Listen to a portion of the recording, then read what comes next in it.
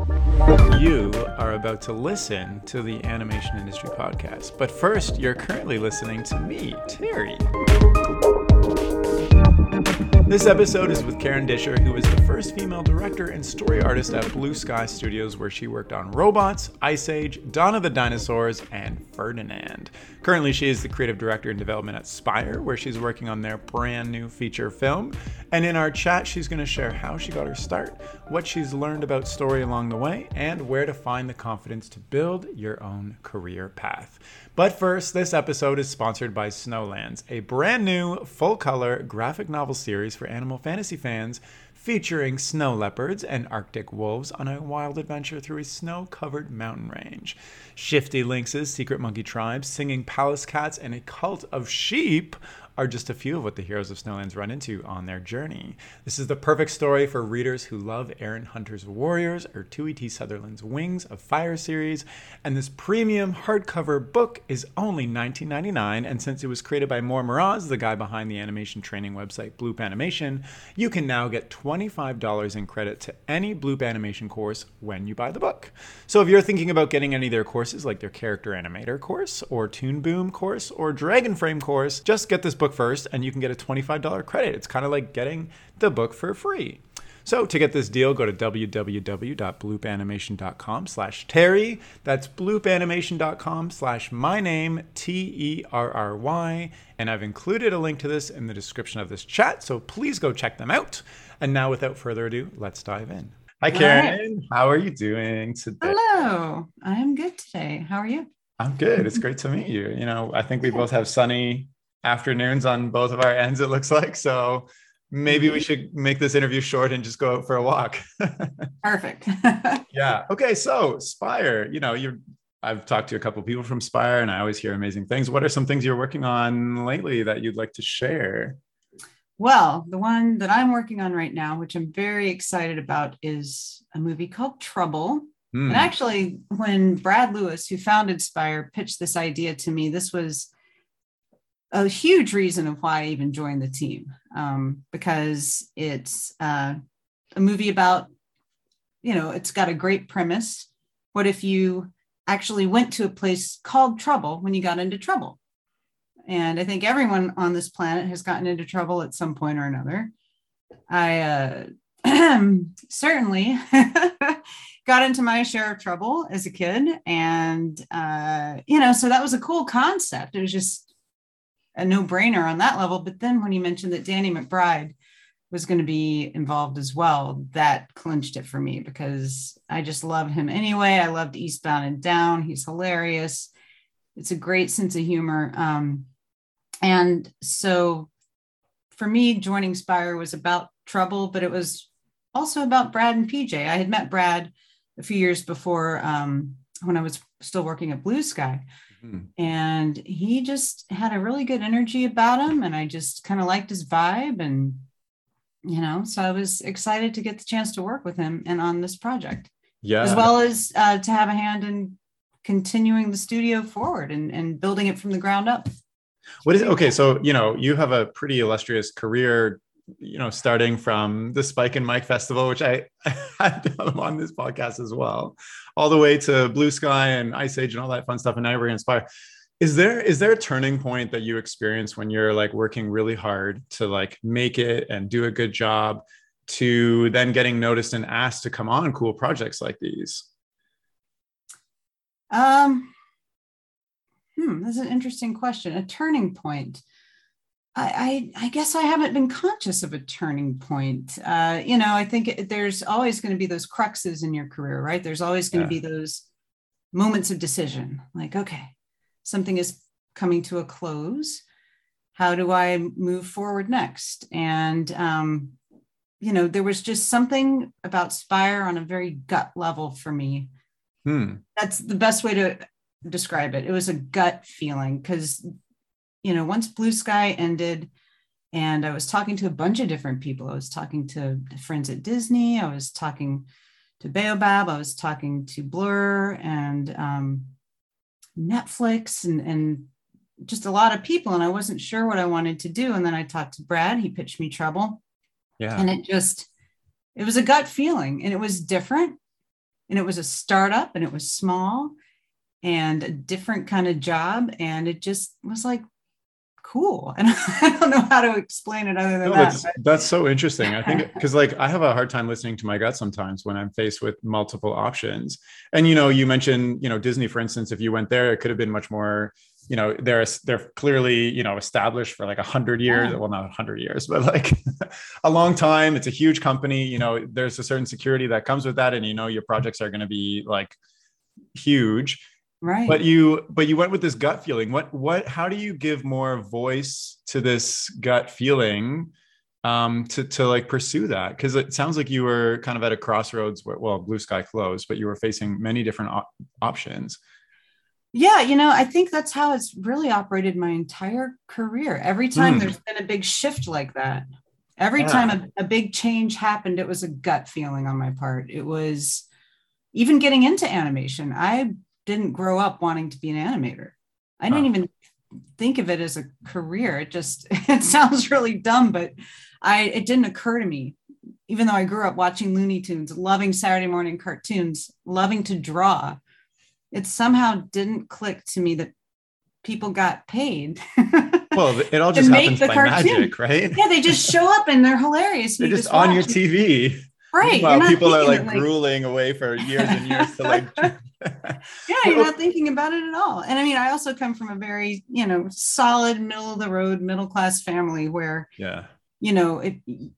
you don't make a living as an artist. I mean, haven't you heard the phrase starving artist? Like, yeah. So it's just not, even though I was encouraged to be artistic, my parents never said no. And obviously at a certain point, they let me go to film school. So it wasn't, I was supported, but I was a late bloomer in terms of realizing that this was a profession, right? Gotcha. Yeah. But that was also, it was a gut feeling. It was, I just don't know how to explain it, except it felt right to take that first animation class. No, it's interesting to hear you talk about this because, this is kind of a topic I wanted to bring up with, confidence in building your path because, I read a little bit more about your story and you turned down your first role at MTV that you got offered as a PA.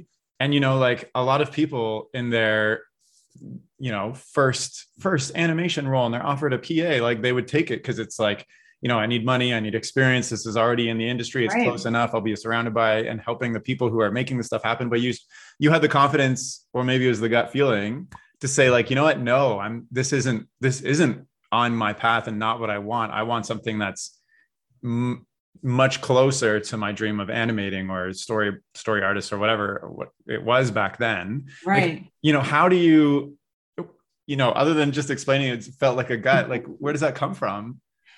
And how do you feel when you turn something down like that? I wish, I'll tell you, I wish honestly I could go back and channel my 20-year-old self today. Because in a very weird way, I was so much more confident then.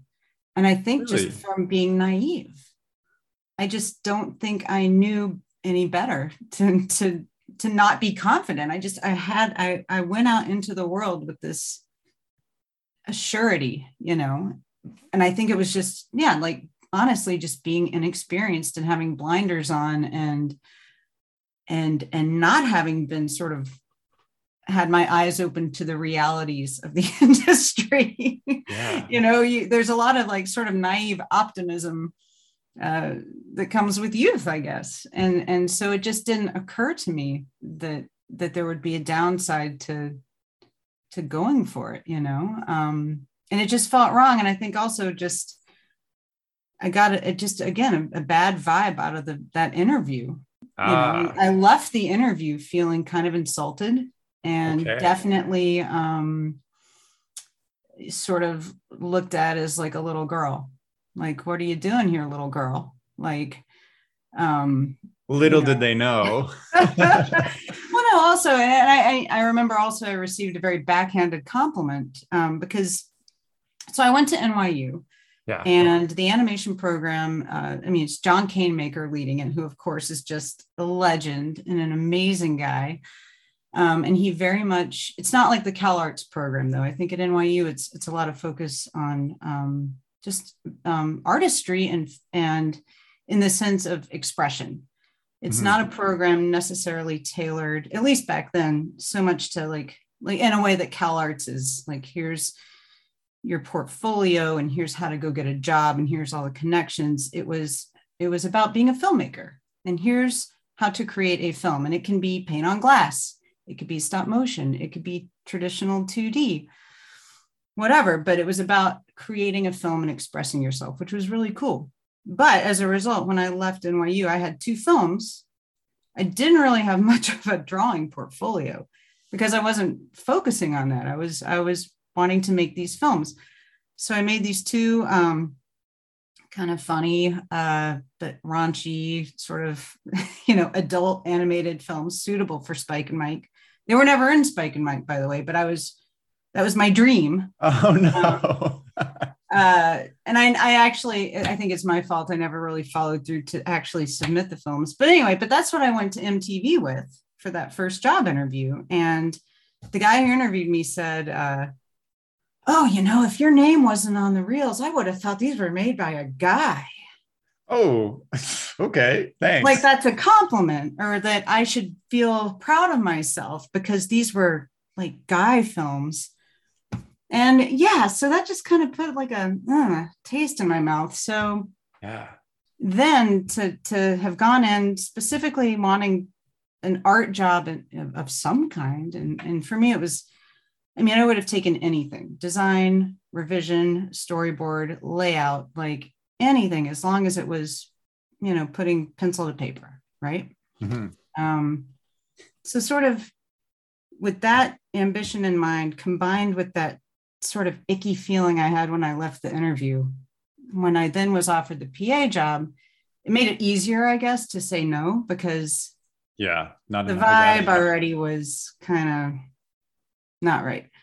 But maybe if it had been a great interview, maybe I would have accepted the job as a PA. I don't know.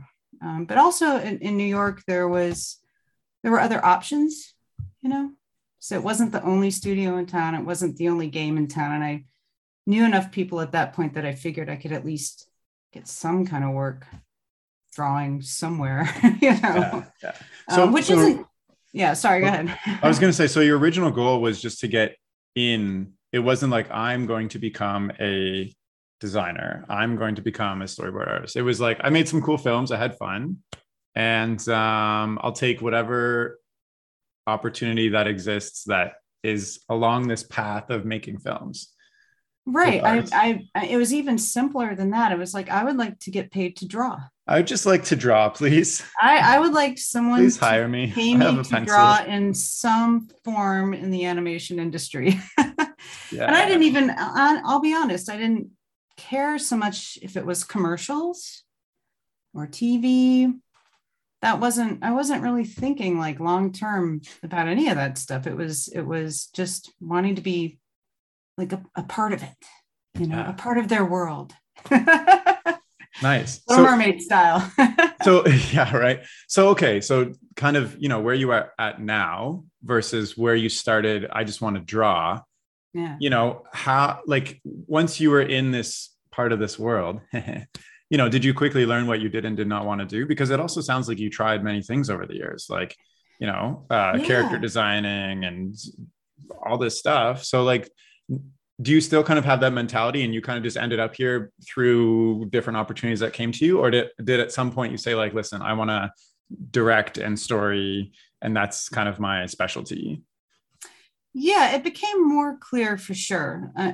Those first few years at MTV, I was just so happy to be there. I was just pinching myself every day that it actually happened, that they're paying me to draw, and not just anything, but God, on Beavis and Butthead. I was like already a huge fan of the show, like in college. So then to actually be able to sit there and work on the crew and work on it every day was it was a dream. The people were so amazing. Everyone on the crew was it was this great mix of very young people like me and then more senior people. But even the most senior people were so kind and generous and such great mentors to the younger kids. Like there was none of that snobbery. Oh, you young kids don't know what you're doing. There was this great mutual respect, and I feel like I learned so much in those first few years at MTV, more than I ever have since, like, and just absorbing and learning. But yeah, I think for me, writing has always been important, and just storytelling, and I love characters, and so it wasn't about trying to like climb the ladder and like, oh, I'm so ambitious or anything like that. But getting into directing really began, when Daria started, and I had storyboarded the pilot, which Yvette Kaplan had directed. Yvette was the supervising director on Beavis and the animation director for the Beavis movie. And she was a big mentor of mine and just amazing. So she directed the Daria pilot and I storyboarded it. And then when the show got greenlit, our producer, Susie Lewis, had said, oh, well, since you designed the characters, why don't you be the art director? And again, it was a gut feeling. Yeah. And I you designed the characters, then you storyboarded. Yeah. Okay. Right. So I just I designed the Daria characters, and then of course also, random interjection. Did you? Yeah. I like read somewhere you won a competition to design the characters. Is that true? Or like there was a contest or something? No, it wasn't like a contest. It was just sort of like a casting call, if you think of it that way. It was like an open call to the crew. Yeah. Basically, the producers of Daria, they're like, we're starting a spinoff. We don't want her to look like, how she looked in Beavis. So, hey, artists of MTV Animation, what do you think Daria would look like in her new show? Keeping her looking somewhat familiar, but a new take on it. And that's all it was. And so everyone at the studio was invited to just, throw their hat in the ring for that. And it just so happened that mine and a couple other artists were the ones that kind of got narrowed down into the final three. And then ultimately it was mine that ended up, so I guess a contest, but it was a good prize, I guess, if it was a contest. Yeah. Well, congratulations. Sorry. Back to storyboarding and then directing. Yeah. So when the show got greenlit, I was invited to be the art director. Nice. Just again, I was very young and I had no business doing that. And I think why do you think that is? Like, out of all the people that already worked there, they said, hey, Karen, like, we'd like you to art direct this. Like, obviously you'd had some reputation already built and we're excelling at this area. Well, I had been a layout artist before that. So I hadn't really done anything ever art directing except for my own films. And then again, the designing the characters, this was just me taking Daria from the Beavis lineup and just going over her essentially in my own style. But then that became, what would her sister look like? What do her parents look like? What does her best friend look like? And then the producers liked my take on those people as well. And so then that's how it came to that. I ended up creating the main lineup. I think to Susie's, in her mind, she thought, oh, well, since you've developed kind of the style and the look, that it makes sense naturally that you would then art direct the show. And, but I just wasn't interested. That wasn't what I wanted to do. So this is, again, a gut feeling. Wow. There was like, I think it was like the Beavis Christmas party that year. I don't know what it was, but I got up the nerve to approach Susie and I was like, and I said the classic cheesy line, what I really want to do is direct. Right. Yeah. And again, I had no business technically asking for this because I had only ever directed my own films. I had been working in layout on TV for a couple of years and had studied the sheet timing and been trying to absorb as much as I could, but I was very inexperienced. And she just took a chance on me. I think she saw how hard I had worked during the pilot. Yeah. I think my youth and gender probably played into it as well. I think she saw, here's a young girl in her early to mid 20s, not so far out of high school herself, right? So she's got this connection and this closeness in age. Not that Susie was only 5 years older than me, so it's not like she was all that old either. But so I think that definitely had something to do with it. I was young, I was cheap, I was willing to work my ass off, and she took a chance on me, So she gave me almost half of the first season episodes to direct. Wow. So I think I directed 6 of the first 13. Maybe 5, I don't know, but yeah, so it was great. And so it was just like, we're going to throw you in the deep end, and hopefully you'll swim. Yeah. And for me, it's like, there is no chance. I mean, there's no choice but to swim. Yeah. So I have 2 questions randomly out of that. One is kind of a technical question. So you're working storyboard, etc. Do you just stop doing that and have a random new contract that says now you're directing, or you're still doing all that stuff, but now you're directing on top? Oh no. So I had been doing layout on Beavis, and that was, I think they might have given me like a spare week or 2 within that time to do the pilot. So there were no contracts, it's all just, you have 2 free hands and time. Yeah, that's right. You work here. We're paying you. You work here. We pay you. Here's your weekly rate.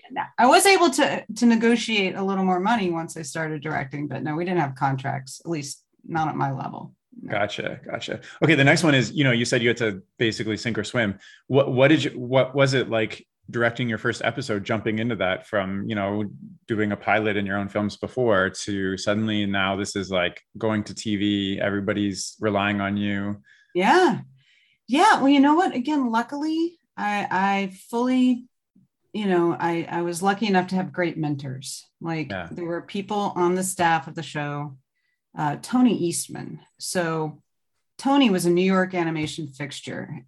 His dad was actually P.D. Eastman, who wrote like Go Dogs Go and like all those famous children's books of the 50s and 60s. So Tony was his son.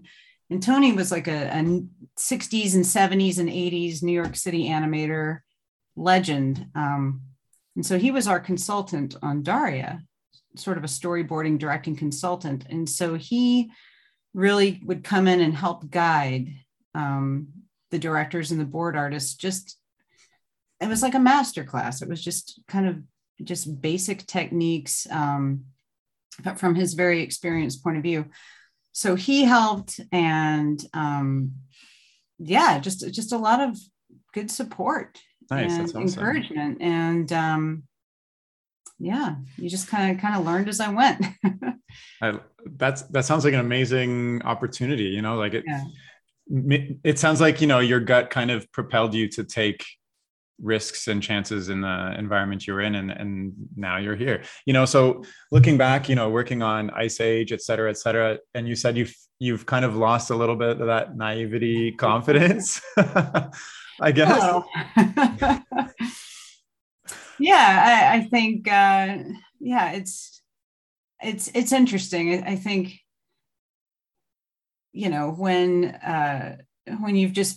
when you've been around a long time and you've seen how the sausage is made, as it were, and sometimes it's not something you want to see, and just the curtains get pulled back sometimes on people in surprising ways that you never would have expected people to act or behave. I think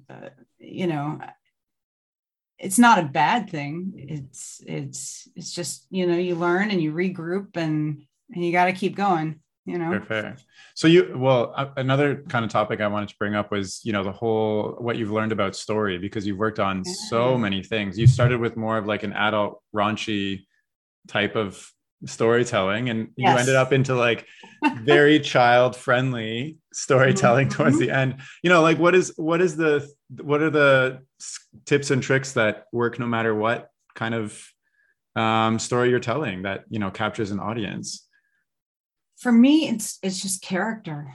So I hear that a lot. But it's really true. I mean, that's what I love doing. Like, as a board artist and as a director and as a writer, I'm characters always come first. I'm always thinking of like a character in a situation, the fun of that character, what they could be doing, characters interacting with each other. You know, as a board artist, that's just where that's my little path I've always done the best on, is when I've got character and comedy. Give me a musical number, great. Don't give me the car chase. Please don't give me the car chase, because I'm just going to fuck it up. I'm going to hate every minute of it. Now, there are people out there who love the car chase, and that's all they want to board, and that's amazing. And they're probably so good at it. And I'm jealous but that's the thing. So I feel like the most successful artists are the one who follow what they love and what feels true to them. I mean, if someone said, we want you to direct the car chase movie, I would turn that down. Even if it was like Fast and Furious 20, the animated version, and it's got a $200 million budget and you can work with all the A-list stars. And I'd still be like, no thanks. No, because that would be hell for me. That would be awful. So I feel like you're going to be happiest as an artist if you can, stick with what you enjoy doing. Yeah. And you're going to be more successful, because that love and that joy comes through in your work, and it's natural, and you're not forcing it, So how do you maintain that throughout? You've had a full career in this from years and years. Try not to like age a very long career. Sorry, but I just mean you've been at this for a while. Yeah. How do you always align yourself to your love when life may take you in a different direction, opportunities take you in a different direction. Yeah. You may end up doing something you're not super into for a while. And that, because for me, for my story, I ended up in business, and I fully pursued that and ended up realizing this is a complete 180 from my animation roots. And I had to like quit all that and come back to it. But it was a very tough, like I had to break down so many walls to get there. How have you, continued to align yourself with projects you love? You just said you turned down a $200 million budget A-list celebrity movie. And I didn't. But I know you didn't, but you're hypothetically saying that. And that takes a lot of, knowing who you are and confidence in knowing what you're good at and love doing. So, how do you continually align yourself to that when you maybe get steered in different directions? Yeah, I would say that is the good thing of age, where age and experience can sometimes you can, there's a risk of getting embittered or having seen too much. But the flip side is that, yes, you do know what you like, and you do feel more confident turning stuff down. I think in my earlier years, I would have probably taken just about anything. You're like, fine, I'll take the $200 million budget movie in my early years. Yeah, but just in the sense of like at the very beginning, it was, I just want to be drawing. And like I said, if it's the cat food commercial and I'm animating the cat in the cat food commercial, great, because I'm animating I'm earning a living drawing and being creative, which was the bottom line. Has there ever been a moment where you've kind of taken a look at what you're doing and said, this isn't exactly where I want to be. I need to like quit something or move into a different area or work my way back to something else? Yeah. And I will say, I definitely, this is probably the first time in my life I feel confident doing that. Wow. That is a big change for me, because in the past, I think I was a little more attracted to, as anyone is, just there's something nice about being comfortable. Yeah. There's something nice about when you have worked somewhere for a very long time, you feel a sense of security. You feel like, oh, everyone knows me. They know what I can do. I don't have to prove myself every day anymore. I know them. But sometimes that comfort can make you stay too long, and it can make you end up involved in projects that aren't, necessarily what you want to be doing. Now, you have to do that though to earn a living. I mean, I'm not a bajillionaire. I'm not a trust fund kid. I always have had to support myself. Yeah. So, there's that balance of how much do you risk when you do still need to put food on the table. But I do feel like you can you can find it, and and the older you get and the more experience you get, you do have more freedom to be able to just take a deep breath and like, okay, I can leave, I can move on, I can do different things. And I think there's also something about chemistry too. And that's something I have found, you know, in the past few years, just talking to all these different people. I've been very lucky in my career that everywhere I worked, all of 2 studios, Blue Sky and MTV, I mean, previous to Spire, all of my 2 studios I ever worked at, but no, they all worked out really well. It was the chemistry was there. It was a natural fit. When you say chemistry, are you talking about, you know, coworker chemistry, project chemistry, a combination of them? Because when you said you moved to Spire, you mentioned a few things. You mentioned, you know, some people that you're very interested in working with, the project itself.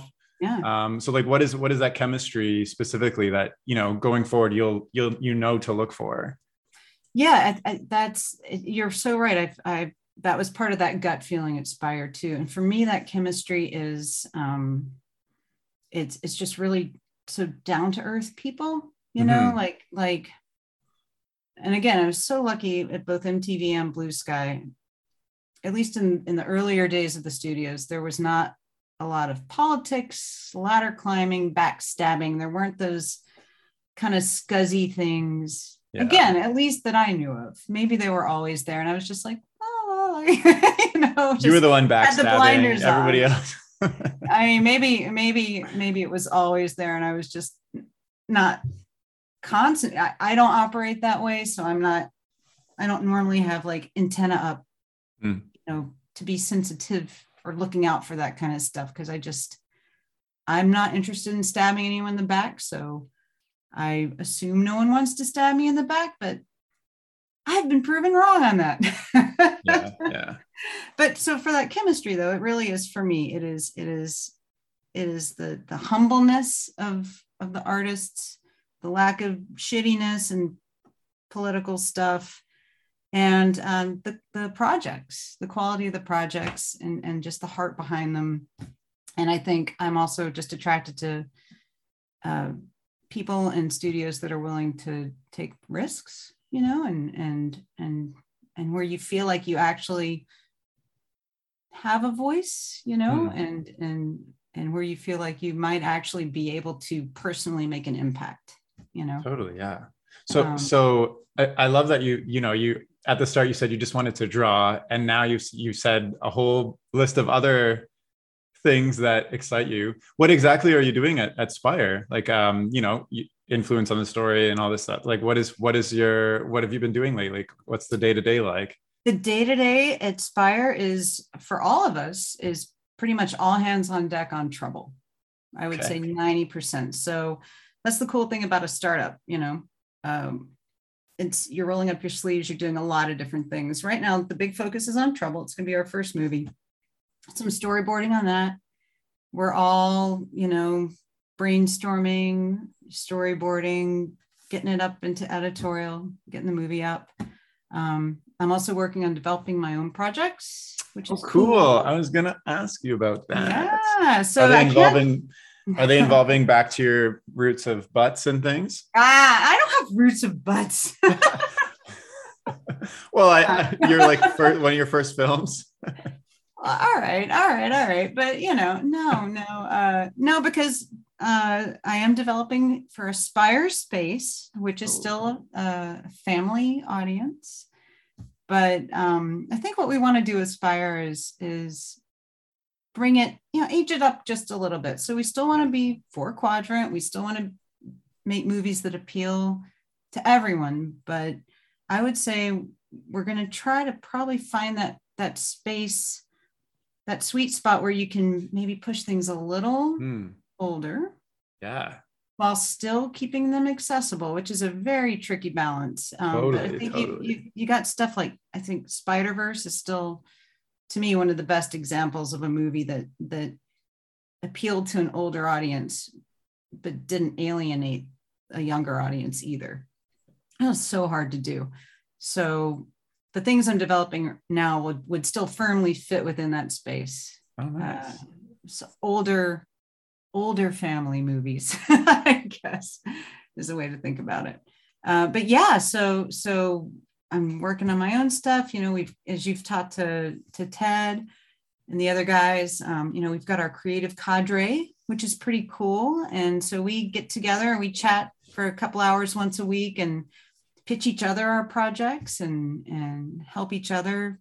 So again, this I love it because it speaks to it's not silos. It's not every director for themselves, like in a big, wrestling match, like we're all against each other. Whose movie's going to go first? It's we want Spire to be awesome and to have legs and longevity. And, so again, perhaps I am naively optimistic about this, but as long as you're having fun. And I like that you're trying to push boundaries a little bit, because I think, there's a lot of studios out there that are taking the very safe, formulaic kind of tried and true method. And I think when somebody, hopefully it's Spider-Verse, figures it out, I think there's a huge untapped market there, because you've got your films that are just for kids and they're watching it with their parents, et cetera. So I'm just wondering, throughout your career, and you've done so many different things. Like you've even voice acted and stuff like that. What are kind of the soft skills or maybe hard skills that you have always, had or worked on that have enabled you to propel yourself all the way to where you are now to work on these really cool, new exciting things? Yeah. I mean, let me think about that. It's, just going back to being a kid, I was a musician. I was a band person. I was in the marching band. I loved being in band and proud band nerd. So, but what I feel like that experience was really formative in the sense of learning to work with a crew, right? Oh, that's so interesting. So I was in this giant, 350 kid Southern marching band. What was the instrument you played? I played trumpet. Trumpet. Yeah. I was section leader. I was section leader of I had 40 trumpets under my command. Wow. And I would put on my little gloves and count them off and drill sergeant. So I learned leadership through that, but also how to be part of a giant ensemble. You need every one of those 350 people playing correctly, making their marks on the field in the right order. Or the whole thing is, you can't do it with 10 people. You can't do it with one person. It takes that entire crew to make the magic, right? And, so I feel like working on an animation crew in a studio, for me, it feels the same. It's that same satisfaction, just that same wonderful feeling of we busted ass. We worked so hard. We sweat and it was rough. And we spent 2 years on this thing and hey, there it is on the screen. Yeah. And people love it. And it was worth it, So yeah. That was locked in from a real young age for me. That's such a cool analogy. I've never heard anybody say something like that before. But as soon as you said band, I was like, oh, this makes so much sense. Have you ever had a time where you have to keep your ego in check with what you want to do versus, what the team wants to do? Because I also feel I struggle with that because I'm an independent animator artist and all I do is my what I want basically. Right. So then sometimes working in a team is tough because I'm going to town on my shot, making it what I think is amazing. And then the director will come and be like, well, this doesn't quite fit with the rest of what we've got going on. So then I have to relearn and reconfigure my brain. Have you ever had to deal with that yourself? Sure. Yeah. I mean, there's always those frustrating moments. You sink a couple of months into a sequence. Maybe it's something even you wrote yourself, or this idea you had, and it's okay, go for it, follow it through. And you work on it a couple of months and it gets cut completely. Or a studio note comes back and they're like, well, half of this idea is okay, but we want you to layer an entirely new idea now on top of this thing. And it's hard. Yeah. I mean, at Blue Sky, I had a short in development for a long time. for years and years and years. And yeah, that was a very frustrating process because I had such a clear idea of it in my mind at the beginning. And it just went through the cycle of executive notes, and the notes would come and the notes would make it different, but in my mind, not necessarily better. The notes would oftentimes, again, this went on for years. So the notes would oftentimes reflect whatever movie had just come out at that time. And someone's like, oh, they did that, so you need to do that in your short. Yeah. And so it is hard sometimes when you're like, okay, I know in order to get this thing made, I need to be a team player. I need to be respectful. I need to understand that I sometimes don't have all the answers, right? Maybe I am blind to some problems, because that happens. Sometimes we have our own artistic blinders on, and then you get 10 people screaming at you, this doesn't work. You're like, yes, it does. And you're like, oh, maybe I should listen to these 10 smart people. Sometimes they're right, but then sometimes they're wrong and you just know they're wrong. But depending on who they are, especially if they're the people with purse strings, right? Yeah. you can't fight so hard. So it is, I wouldn't call it ego so much though, because ego is a negative kind of connotation, right? That ego, I think a lot of artists get unfairly painted with the ego brush. Is there a different word you'd associate with that, like, self artistic expression? Conviction or confidence or vision, or it's a tricky thing to say, oh, that guy is just so egotistical because they've got a very solid and tight view.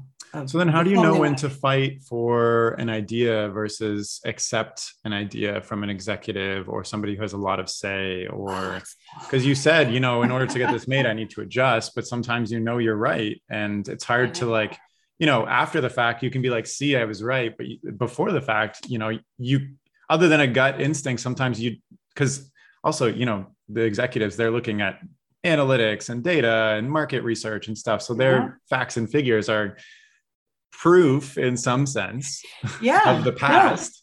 Yeah. And sometimes you're just wrong. Sometimes you as the artist and filmmaker are just completely wrong. And that happens. So I don't have a good answer for it because I have watched people far more talented than myself flame out because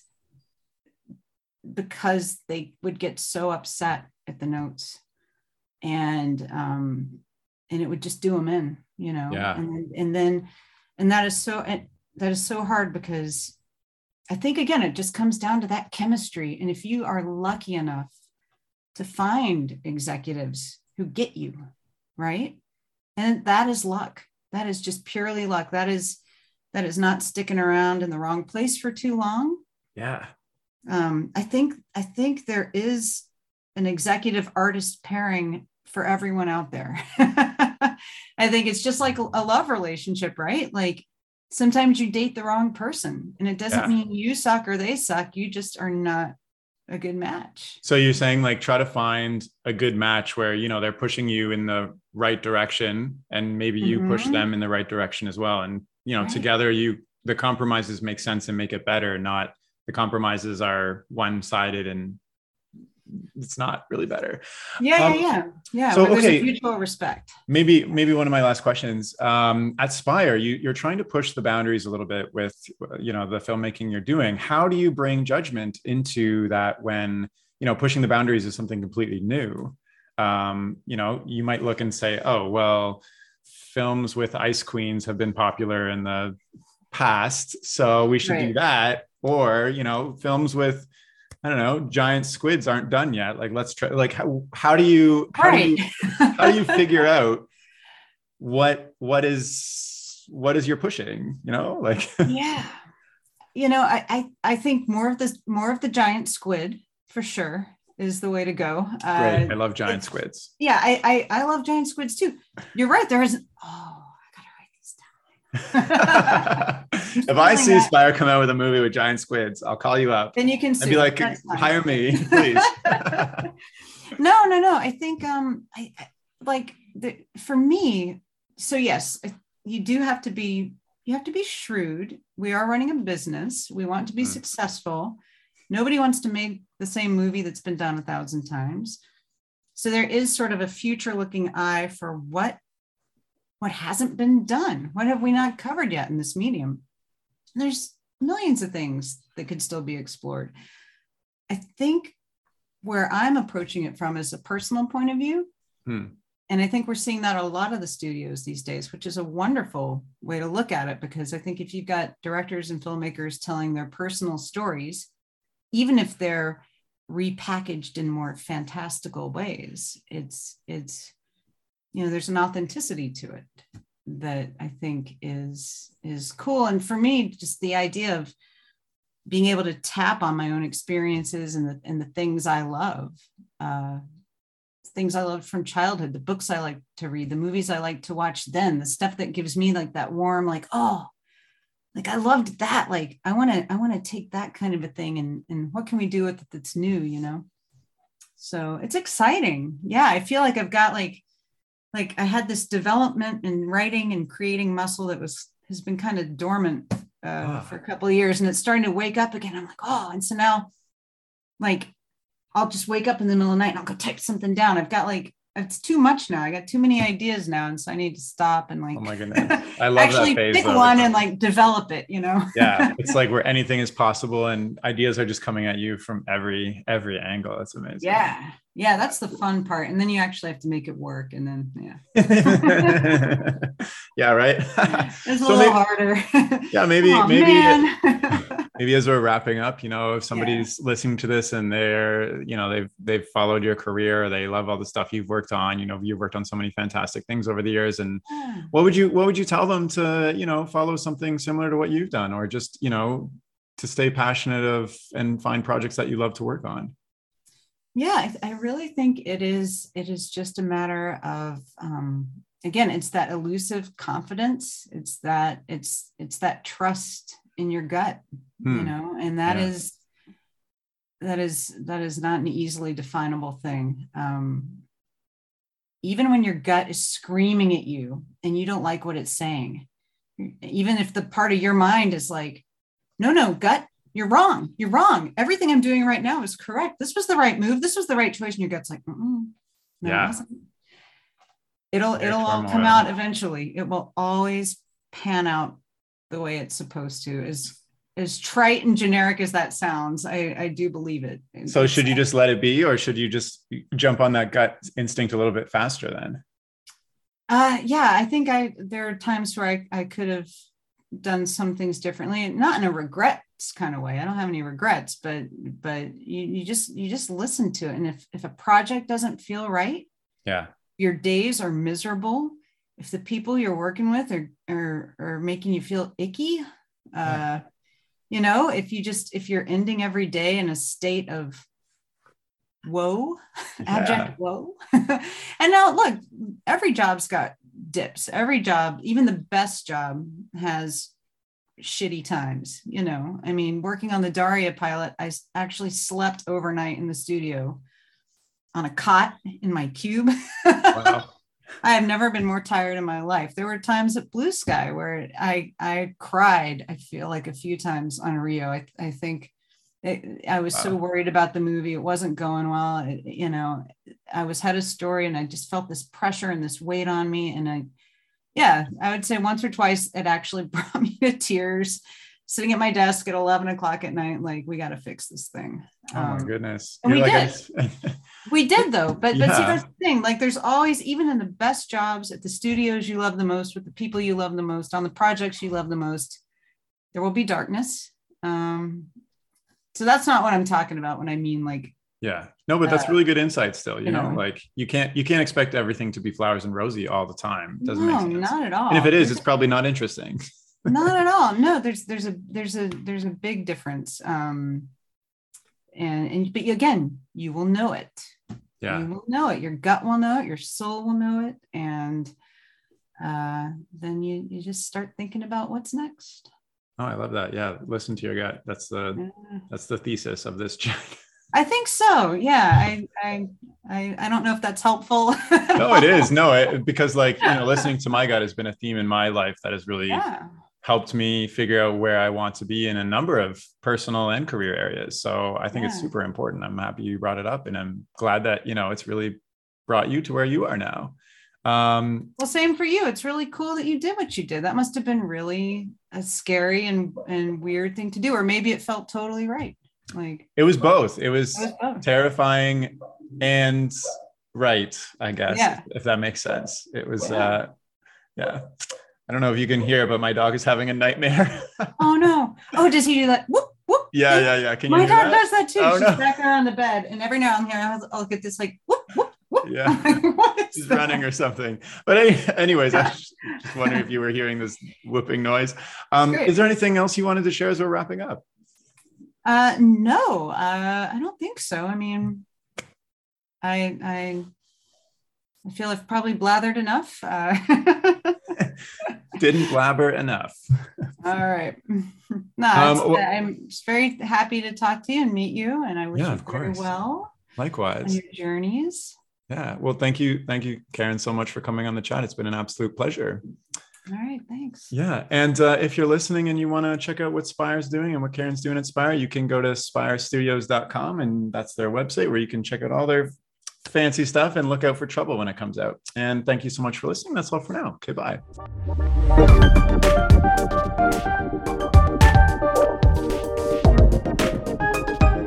The music for this podcast was composed by Will Farmer and the graphics by Daniel Abensauer. I encourage you to look them up if you enjoyed their work.